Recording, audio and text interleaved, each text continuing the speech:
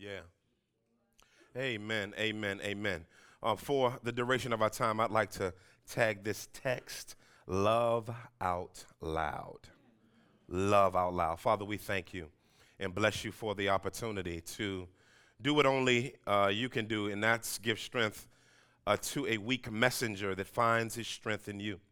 And God, I'm praying today that we would all find our strength in you through your word. And God, this is what's necessary from our perspective, is that you would show up during this time as you already have. And we need you. This gathering is nothing without you. We shouldn't even come if you're not here. It's a session of entertainment without you. But with you present, God, it's a gathering of the saints. And so, Lord, let the words of my mouth and the meditations of my heart be acceptable in your sight. Oh God, our strength and our Redeemer in whom we trust. Let us not just be hearers of the word, deceiving ourselves, but doers. In Jesus' mighty name we pray. Everybody agree with that said? Amen, amen, amen, amen.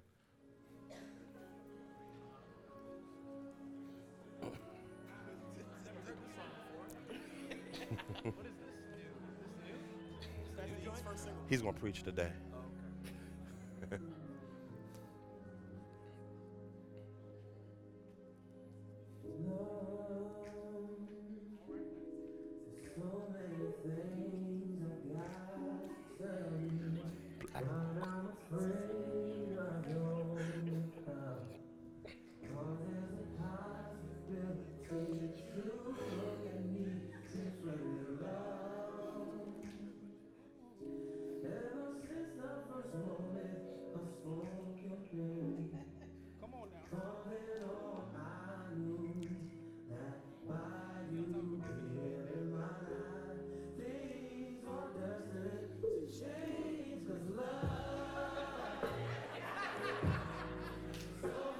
People use your name. Come on, y'all. I hear y'all. Sing it a little louder.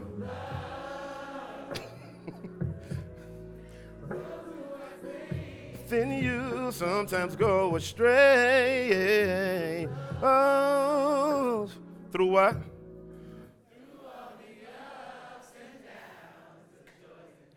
Y'all better sing up in this mug.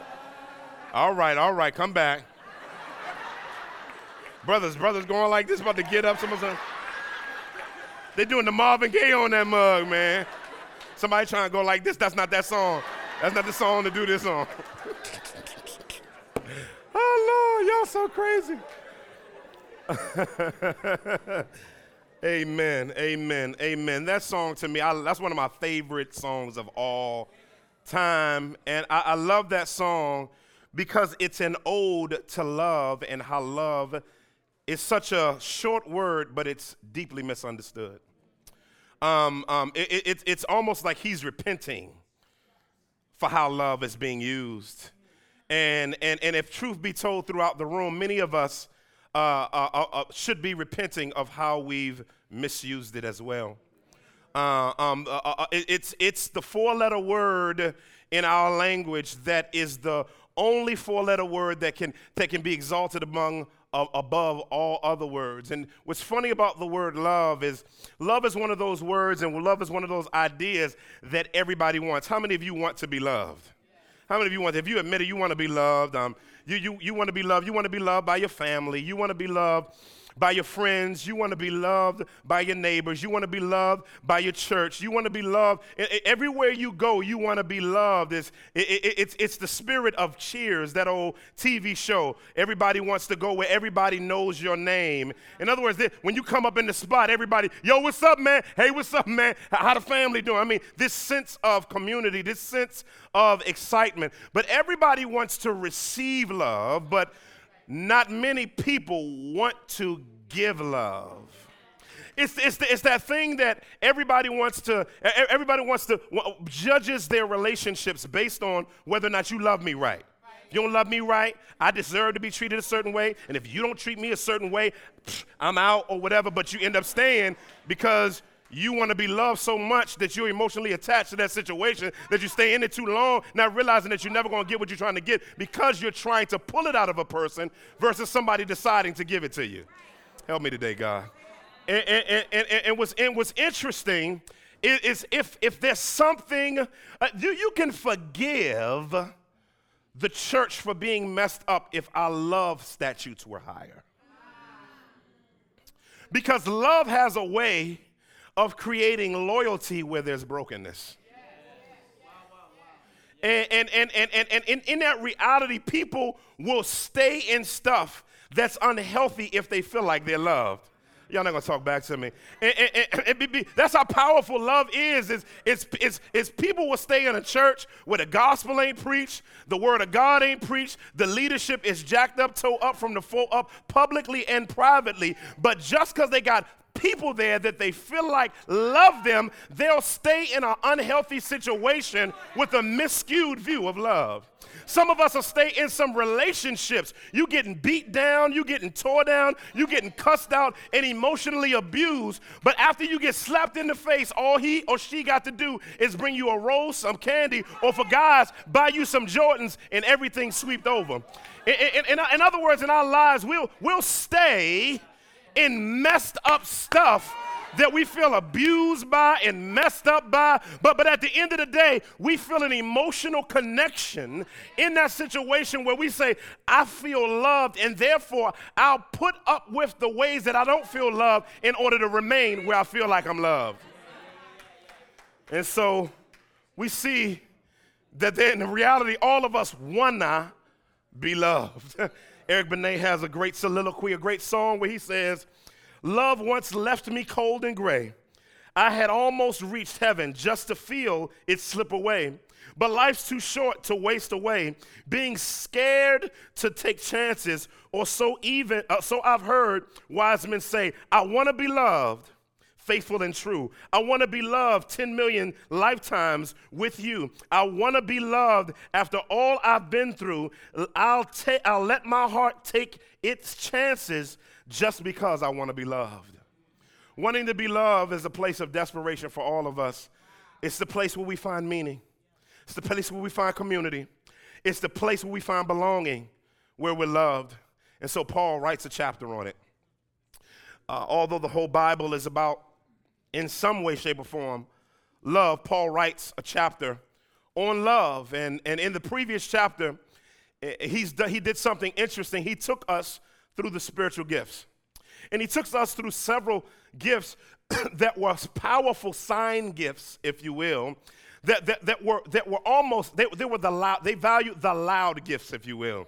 The gifts of tongues, the gifts of healing, the gifts of prophecy, the gifts of words of knowledge, the gifts of words of wisdom. They valued that. But Paul, at the end of the chapter, says, does all do that? In other words, everybody can't do all of these, because earlier in the chapter, he says that the Holy Spirit sovereignly assigns to each person as he wills. But at the end of the chapter, he says, but I want to show you a more excellent way. As a matter of fact, I want to show you the higher gifts. And I'm going to start with the first higher gift, and the higher gift is love.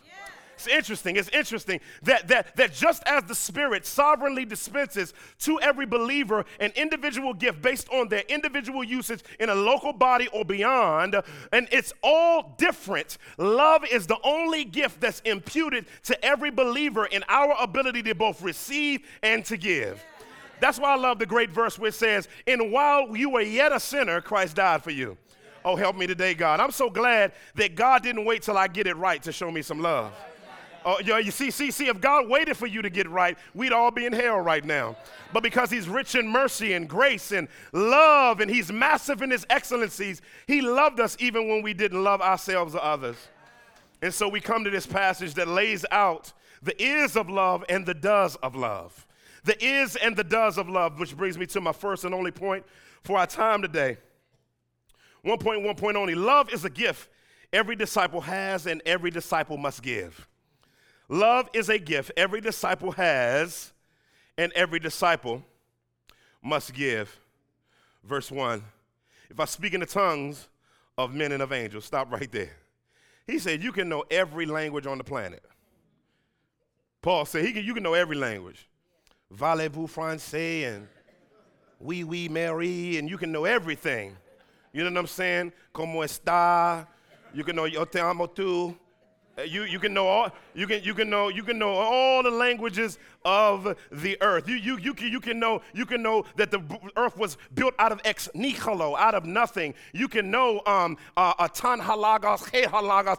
In the beginning was the word. You can know all of that stuff, and you can still not have no love. In other words, you can be gifted at every language and every sub-language within every language, every piece of slang, and not have no love. You can talk. In other words, he said you can talk love in every language, but if you don't use it, you don't love nobody. He talks about having knowledge. He said, if I'm like a noisy gong or clanging cymbal. It's interesting. You know, my son, my 5-year-old, is a drummer. Hallelujah. And he's gifted. Praise God. But he only likes to play drums when I'm in the basement. Amen. And the drum set is set up behind my chair. Amen. And we had so much noise with my son. You know, I got an old head neighbor next to me. Money came over knocking on our door. So we had to, shut Shorty down. So I had to go to Guitar Center and go get some of them rubber covers to put over the drums. And he clack out. But the only thing I couldn't cover was the cymbal. See, I could deal with the toms. I can deal with the bass drum. I can deal with the snare. But the cymbal may not be from earth. Amen. Because when I don't know what it's about. He hit that cymbal, and I don't know why kids like to just hit. He's not like doing the like that, or and hold it like that. He's bang, bang, bang, bang, bang. And I'm like, son, I'm like Janet Jackson, give me a beat. Just like, you give me a beat, man, you know what I'm saying? And I'm just, and y'all don't know, if you ever been near a cymbal, it's like a gun shooting in your ear. I mean, literally goes kruj, and then it goes all the way, it does go kruj, and then it goes all the way down and comes back up and hurts again. It's just, I don't know about that, you know what I'm saying? But that's how gifted people without love come off. See, you ever met somebody that they're intellectually gifted, they're theologically gifted, they're artistically gifted, they're administratively gifted, but they get on your nerves because they don't know how to love nobody.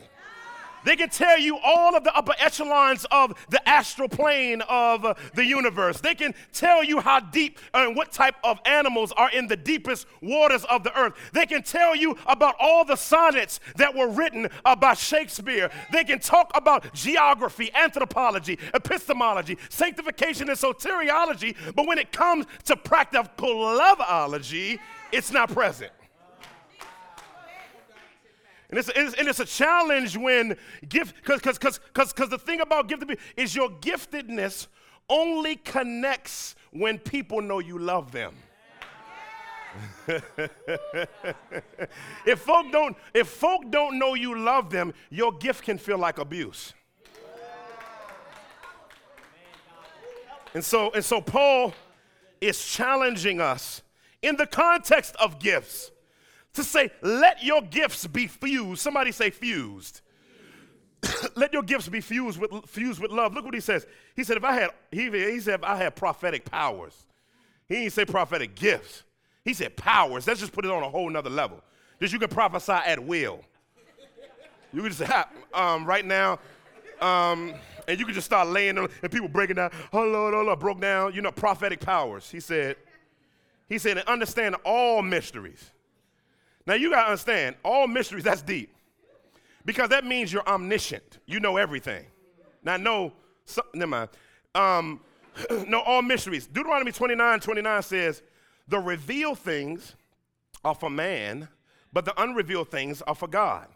He's saying, even if you know the things that God knows, with all of your knowledge, with all of your knowledge of the inside outs, with you can know how to cure the common cold and cancer. You can know how to cure AIDS. You can know how to get rid of every disease on the planet with your omniscient knowledge. But without it being for love, it is not anything, Paul says. It's powerful what he's telling us. And he said you can have faith even to move mountains out of the way. People can come to you because they believe you can get a word through in heaven. You ever had them people that can pray so just because of the way they pray, not because we've seen the results. You have somebody that pray and they pray everybody, hey God, whoa, God, I bless you today. And everybody in, but nobody waited for the answer. We talking about here that they can pray you up and pray you out. He said, and don't have love, they're nothing. Nothing. He said they're nothing. He says they're nothing. He said it's nothing in God's eyes. But then he goes further and he says, if I give away all, and if I deliver my body up to be burned and have not love, I gain nothing. Superlative sacrifice doesn't mean you love. You ever have somebody do something for you and they throw it in your face? See, do you remember when you was in your stuff? Do you remember when you was going through your stuff and I was there for you? I gave you gas money. Gas money, wow. I took care of this. I paid your $20 gas bill. You know what I'm saying? It almost, you don't ever want them to do nothing for you again. Because they gave it to you to throw it in your face. See, when somebody truly sacrifices for you, they don't throw it in your face. They use it as a way to continue to do for you, even if you ain't acting right. Help me today. And so he's helping us to understand love. Verse 4. Now he gives the ises of love, defining love, if you will. Love is patient and love is kind. Now let's define this idea of love. Love is an interesting word because the New Testament is written in Koine Greek, everyday language, okay? Everyday language Greek. And it's the language of the commoner that was the language of that time period of the empire. And in the Greek language, there are about 7 words, 6 or 7 words for love, only 4 of which are used in the Greek New Testament. One of those loves is phileo, where we get our idea of phila or delphos, Philadelphia, which is added on the end, which means brotherly love. That means my homie, my boy, my ace, my dog, or my lady, friend, buddy, you know what I'm saying, hanging out, buddies, right? Brotherly love, that camaraderie love, right? That camaraderie, that team love, that we on the same dance team love, that type of love. That's what phileo is. But then we have storge, which is familial love, which you have for your family. Blood is thicker than water love. That's that love. You treat family different than everybody else. We can all relate to that. But then there's eros love. Eros love is interesting. It's not just sexual. This has been misinterpreted many times. Really, eros love is really sociopathical love. A sociopath is a person that loves themselves a lot. And it's narcissistic love. It's love it's what the Bible talks about in 2 Timothy chapter 3. In later times, people will be lovers of themselves. Eros type love. It's self-gratifying love.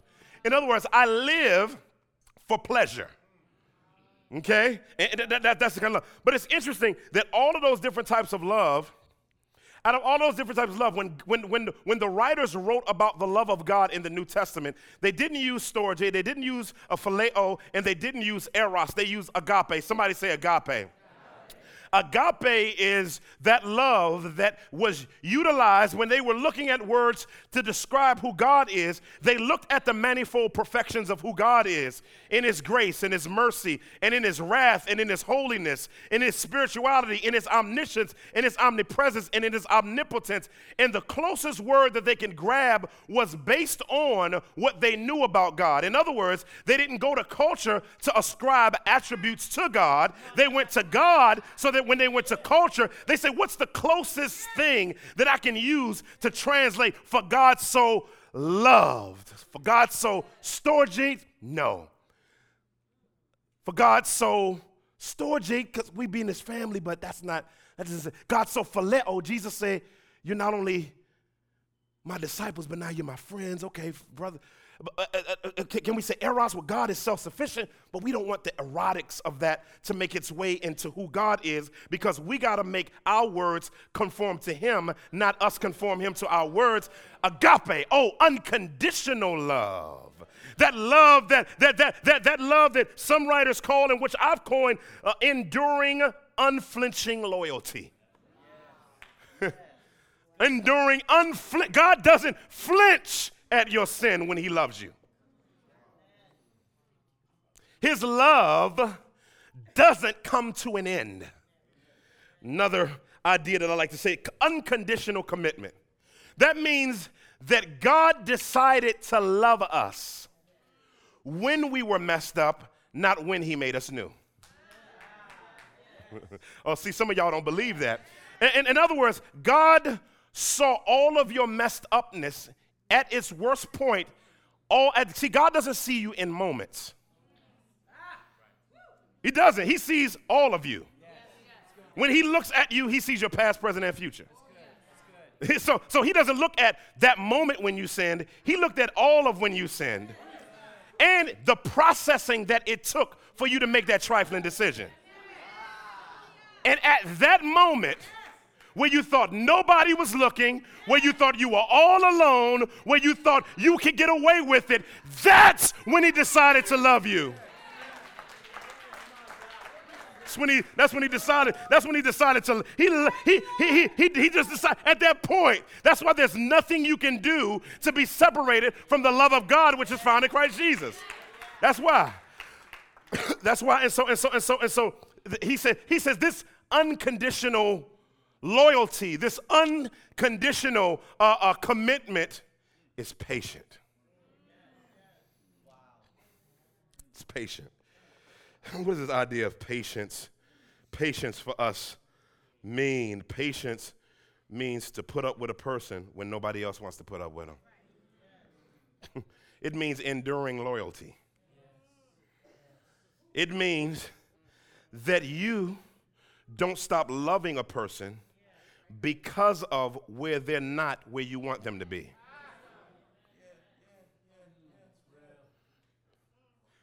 There are intricacies that we'll talk about, but that means that love is earned.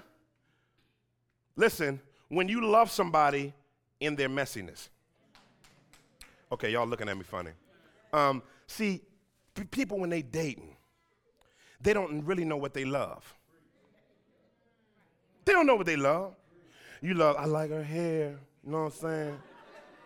He got some cute dimples and he got real broad shoulders. He pay his bills on time. His cell phone ain't never off.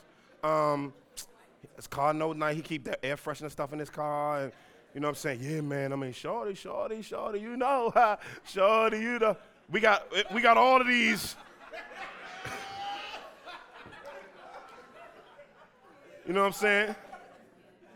You know, because we love a specter. We loving some type of ghost. Now, y'all, see, married people know what I'm talking about.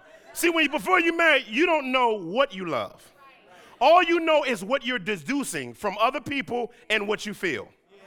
But you really don't know what you're getting into until you come home when they sick of putting on the front for what you fell in love with so you can see the... Huh? But then that's when the patience starts, when she found out the ring around the tub situation.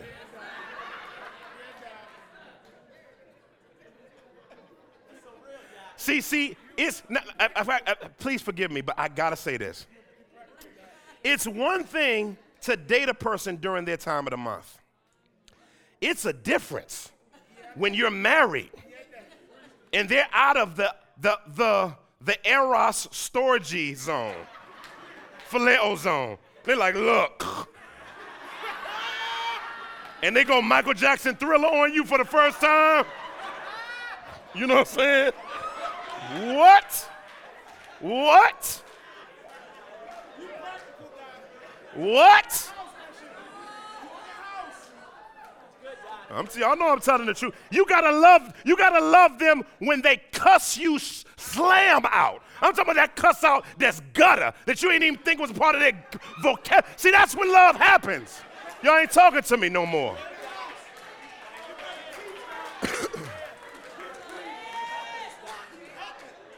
Love is patient. Love is patient with where people are not.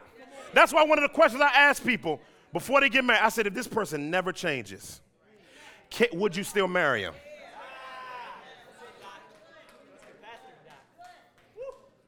Because most of your issues with them is going to be with the lack of their change. Love is patient. But then love, he doesn't just leave it at patience. He says kind. Kind is a whole nother thing. Because patient, you're like, okay, I'm here, God. I'm here. You know what I'm saying? I'm staying. All right, you got me. I'm here. Ring on everything. Vows, right? But kind is a whole nother. Kind means tenderhearted. Woo! That means you can't have that bite on the end of your, I'm going to do it. Tenderhearted means, babe, I'm going to do it. God bless you. Hallelujah to our relationship. Bless the name of the Lord. In the name of the Padre, de la mano de Espíritu Santo. Amen. Right?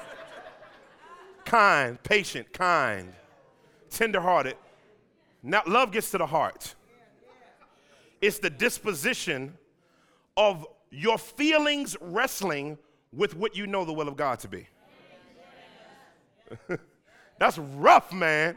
But that's where the rubber meets the road. Can you be patient with where somebody isn't, and can you be tender even though they're not where or who you want them to be? Be patient and kind, right? A.W. Tozer says it like this. He says, no law has ever been passed that can compel one moral being to love another. For by the very nature of love, love must be voluntary. No one can be coerced or frightened into loving anyone. Listen, me and my wife, when we first got married, we got it at what's called a honeymoon phase, you know. And we had this thing where we made sure that we told each other how we were feeling that day. So this thing that we have is do you feel like, you don't feel like you love me today, do you? We used to have that thing. And we used to do that because we were trying to mature in the area of how to let God's will line up with our feelings. So what we would do, because listen, your feelings ain't always the will of God. So what you're doing, love makes you conform your feelings to what God says. Love is the blessed place to mature you in. Because most of your life is a wrestle between feelings and the will of God. So love is the best training ground for that to be transferred to other areas of your spiritual life. Y'all ain't talking back. And so what we had to do is, I said, I don't feel like I love you today, but I'm going to decide to love you. That's what we all used to say. I don't feel like I love you today, but I'm going to decide I'm going to love you. And over time, I can't imagine my life without her. Because I kept making the decision to love her. I kept making the decision to love her, even in the midst of what she wasn't and what she isn't. And she did the same for me. And now I can't see my life without her. Why? Because my feelings followed the faith of Christ. And faith never follows feelings. Ever. He said love is patient. He says love is kind. And then he goes in and he further says about love is love does not envy. The Greek word for envy is heteros.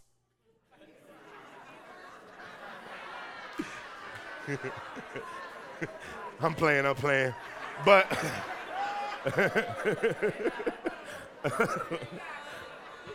but you know what I mean, right?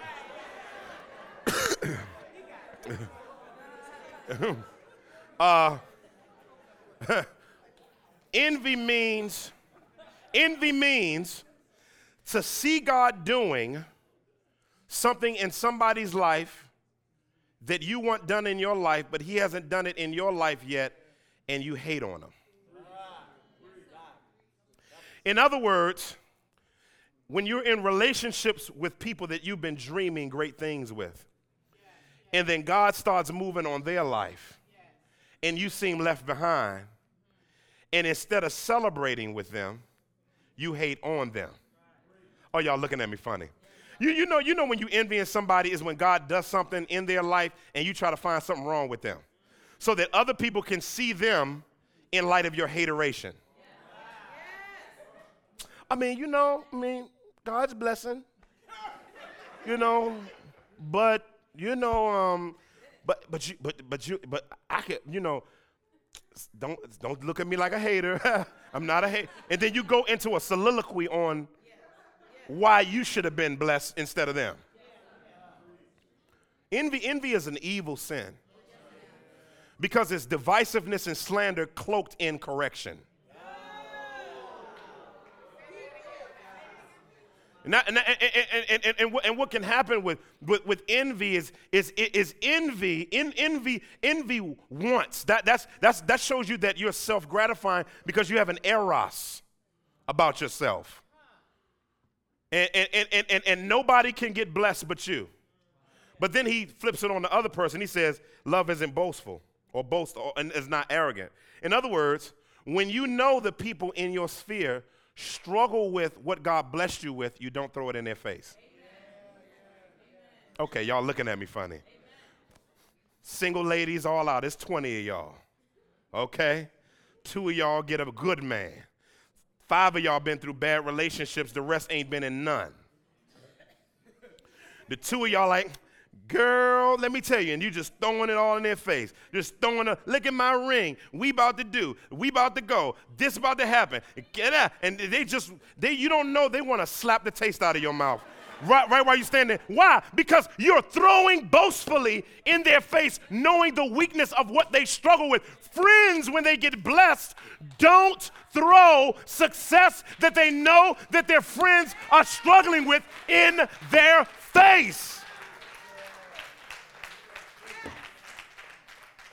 Boasting. Said, if you boast in it, let him who boasts boast in this, that he knows and understands the Lord. Make somebody envious of that. That's a good one.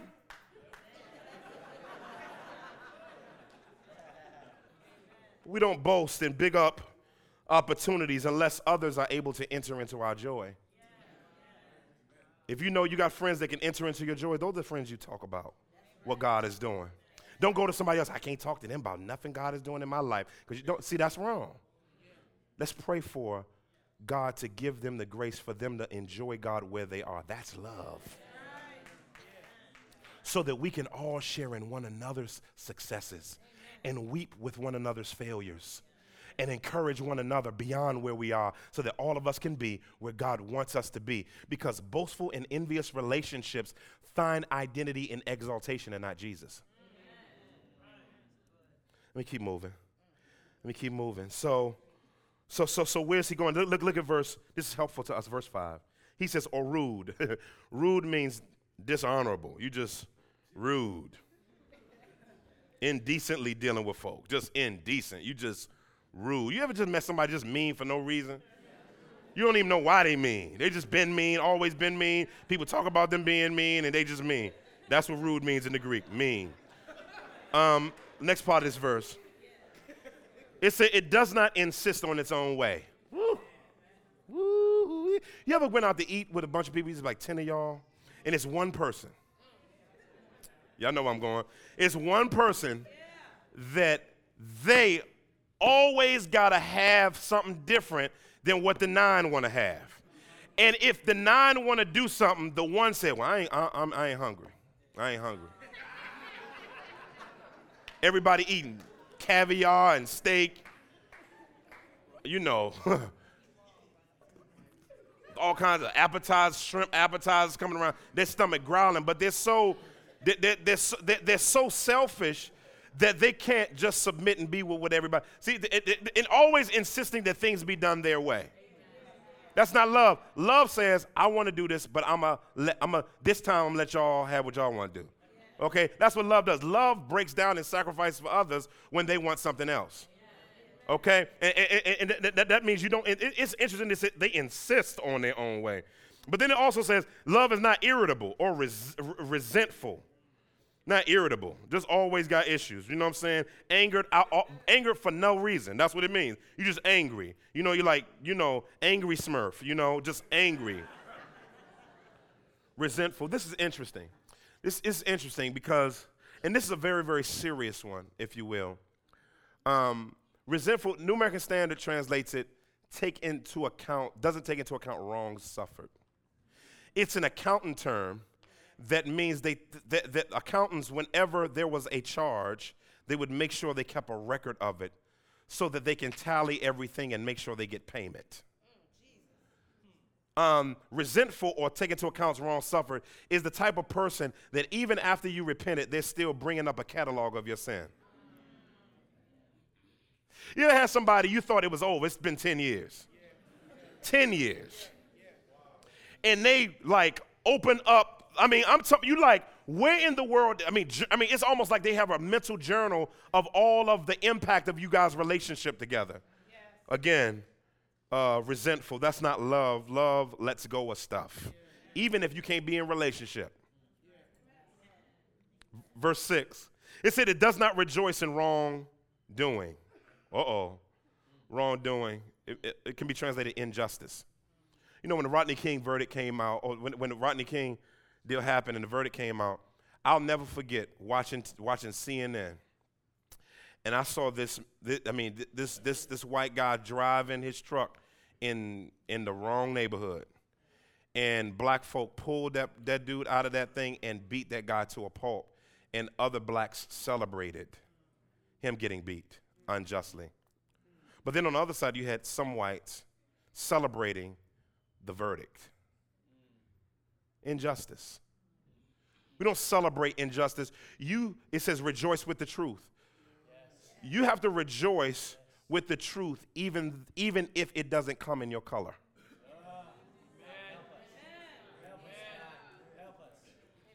Even if it doesn't come in you because the truth doesn't have a color. And so he said, rejoice with the truth. That's why sometimes it's hard for me to watch comics anymore, certain comics. Because some of the stuff that comics just make fun of, like this Black Jesus TV show, I'm just lost. Jesus smoking weed. I'm like, wow. And laughing, I can't watch it. Because you got to be careful what you allow to entertain you and educate you at the same time.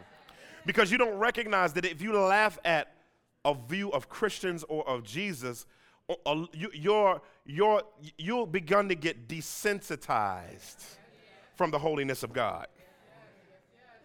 Don't separate your relationship with Christ from your entertainment. Because what you let entertain you is what you love. Now, I'm not saying turn off all secular music. I'm not saying turn off the TV. I'm not saying don't go nowhere. I'm just saying be careful what you let edutain you. Be careful, be careful, be careful. I'm going to bring this to a close. Verse 7. It said, love bears all things, believes all things, hopes all things, endures all things. This all things idea means that love continuously does all of these things. Bear means, again, to endure something unpleasant or difficult on someone else's behalf. Believe means that you believe that love I can never lose faith.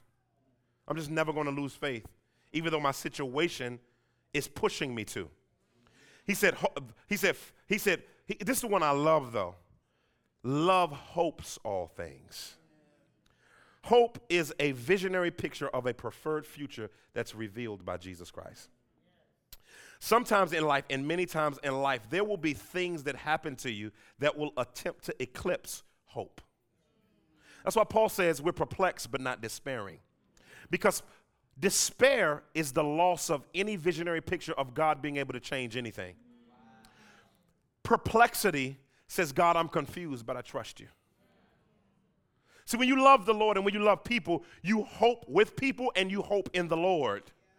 And that means you begin to continue to push through places where you're not hoping. I like the way Spurgeon says it. Hope itself is like a star, not to be seen in the sunshine of prosperity and only to be discovered in the night of adversity. You can't discover love and hope until you've been through something that demands that you look at Jesus. See, that's how you know you love the Lord. When you go through something and you're fighting to keep your eyes on Jesus, the author and finisher of your faith. Am I the only one that's ever been through something so dark, ever been in a dungeon so broken and so cold and so damp and so rat-filled spiritually that I had to find a way to look up and see the hope of glory in Christ? Have you ever been there? But what's good about love is we should not be ignorant of it. We are the most knowledgeable of love.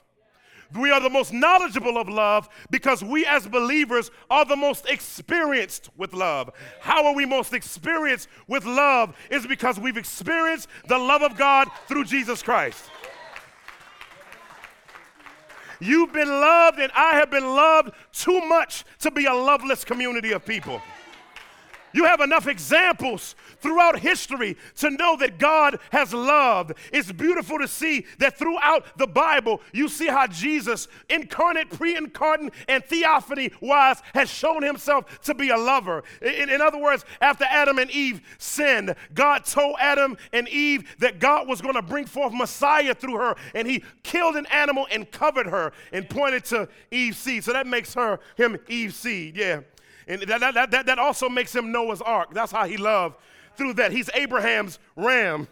He's Jacob's ladder. Yeah. He's Joseph's dream. He's Gideon's fleece. He's Samson's strength. He's David's seed. He's Solomon's wisdom. He's Hezekiah's life extender. He's Daniel's ancient of days. He's Matthew's king. He's Luke's son of man. He's Mark's suffering servant. He's John God-man. Do you know him today? I just want to know, what is he to you? Is he your way maker? Is he your provider? Is he your strengther?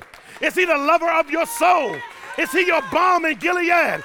Is he your way maker? Is he your way out of no way? Is he the balm in Gilead? Is he the lifter of our soul? What is it to you? To me, I'd say I was sinking deep in sin, far from the peaceful shore. But the master of the sea heard my despairing cry, and from the waters he lifted me. He lifted me from the waters of desperation. He lifted me from the despair of my brokenness. He lifted me when I didn't want to be lifted. He lifted me when I hated him. He lifted.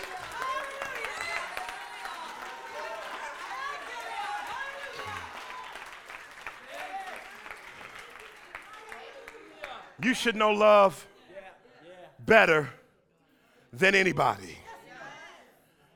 Because if you've experienced the love of God in Christ Jesus, he said, who can separate you?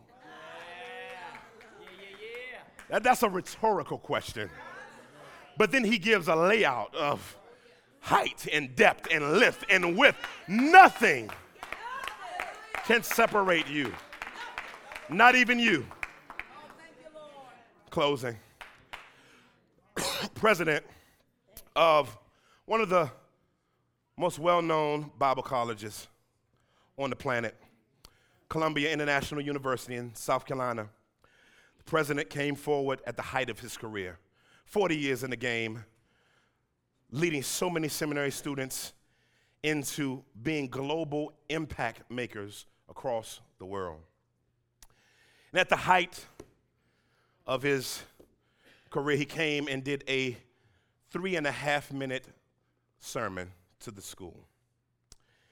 What he said is, today, I come to an easy and not hard decision. He said, my wife, who has Alzheimer's, has progressed. And he said, when she's without me and I'm not around, he said, she's not doing well. He says, but only when I'm around and when I'm present does she do well. He says, so in light of that reality, to do for her what she's done for me for 40 years, I want to step down as president to minister and to be with my wife. in the greatest part of his career, where he should have been a sage to thousands, he became a servant of one. And I'm praying today that those of us who are recipients of the good love of the gospel, of the God who loved you where you were and took you where you couldn't be, that we would be a community of lovers because of God's grace to rest his wrath on Jesus instead of us, and to not spare his only son, to spare us. Praise be to God for our need to love in return. Father, we thank you, and we honor you, and we bless you for your fervor for us, your flavor for us, and your commitment to us that surpasses all of my comprehension. Any of us could grab a hold of the most lengthy, broken issue in our life and look into that moment and see your love very much present. Maybe you're here today and you don't know Christ as your Savior.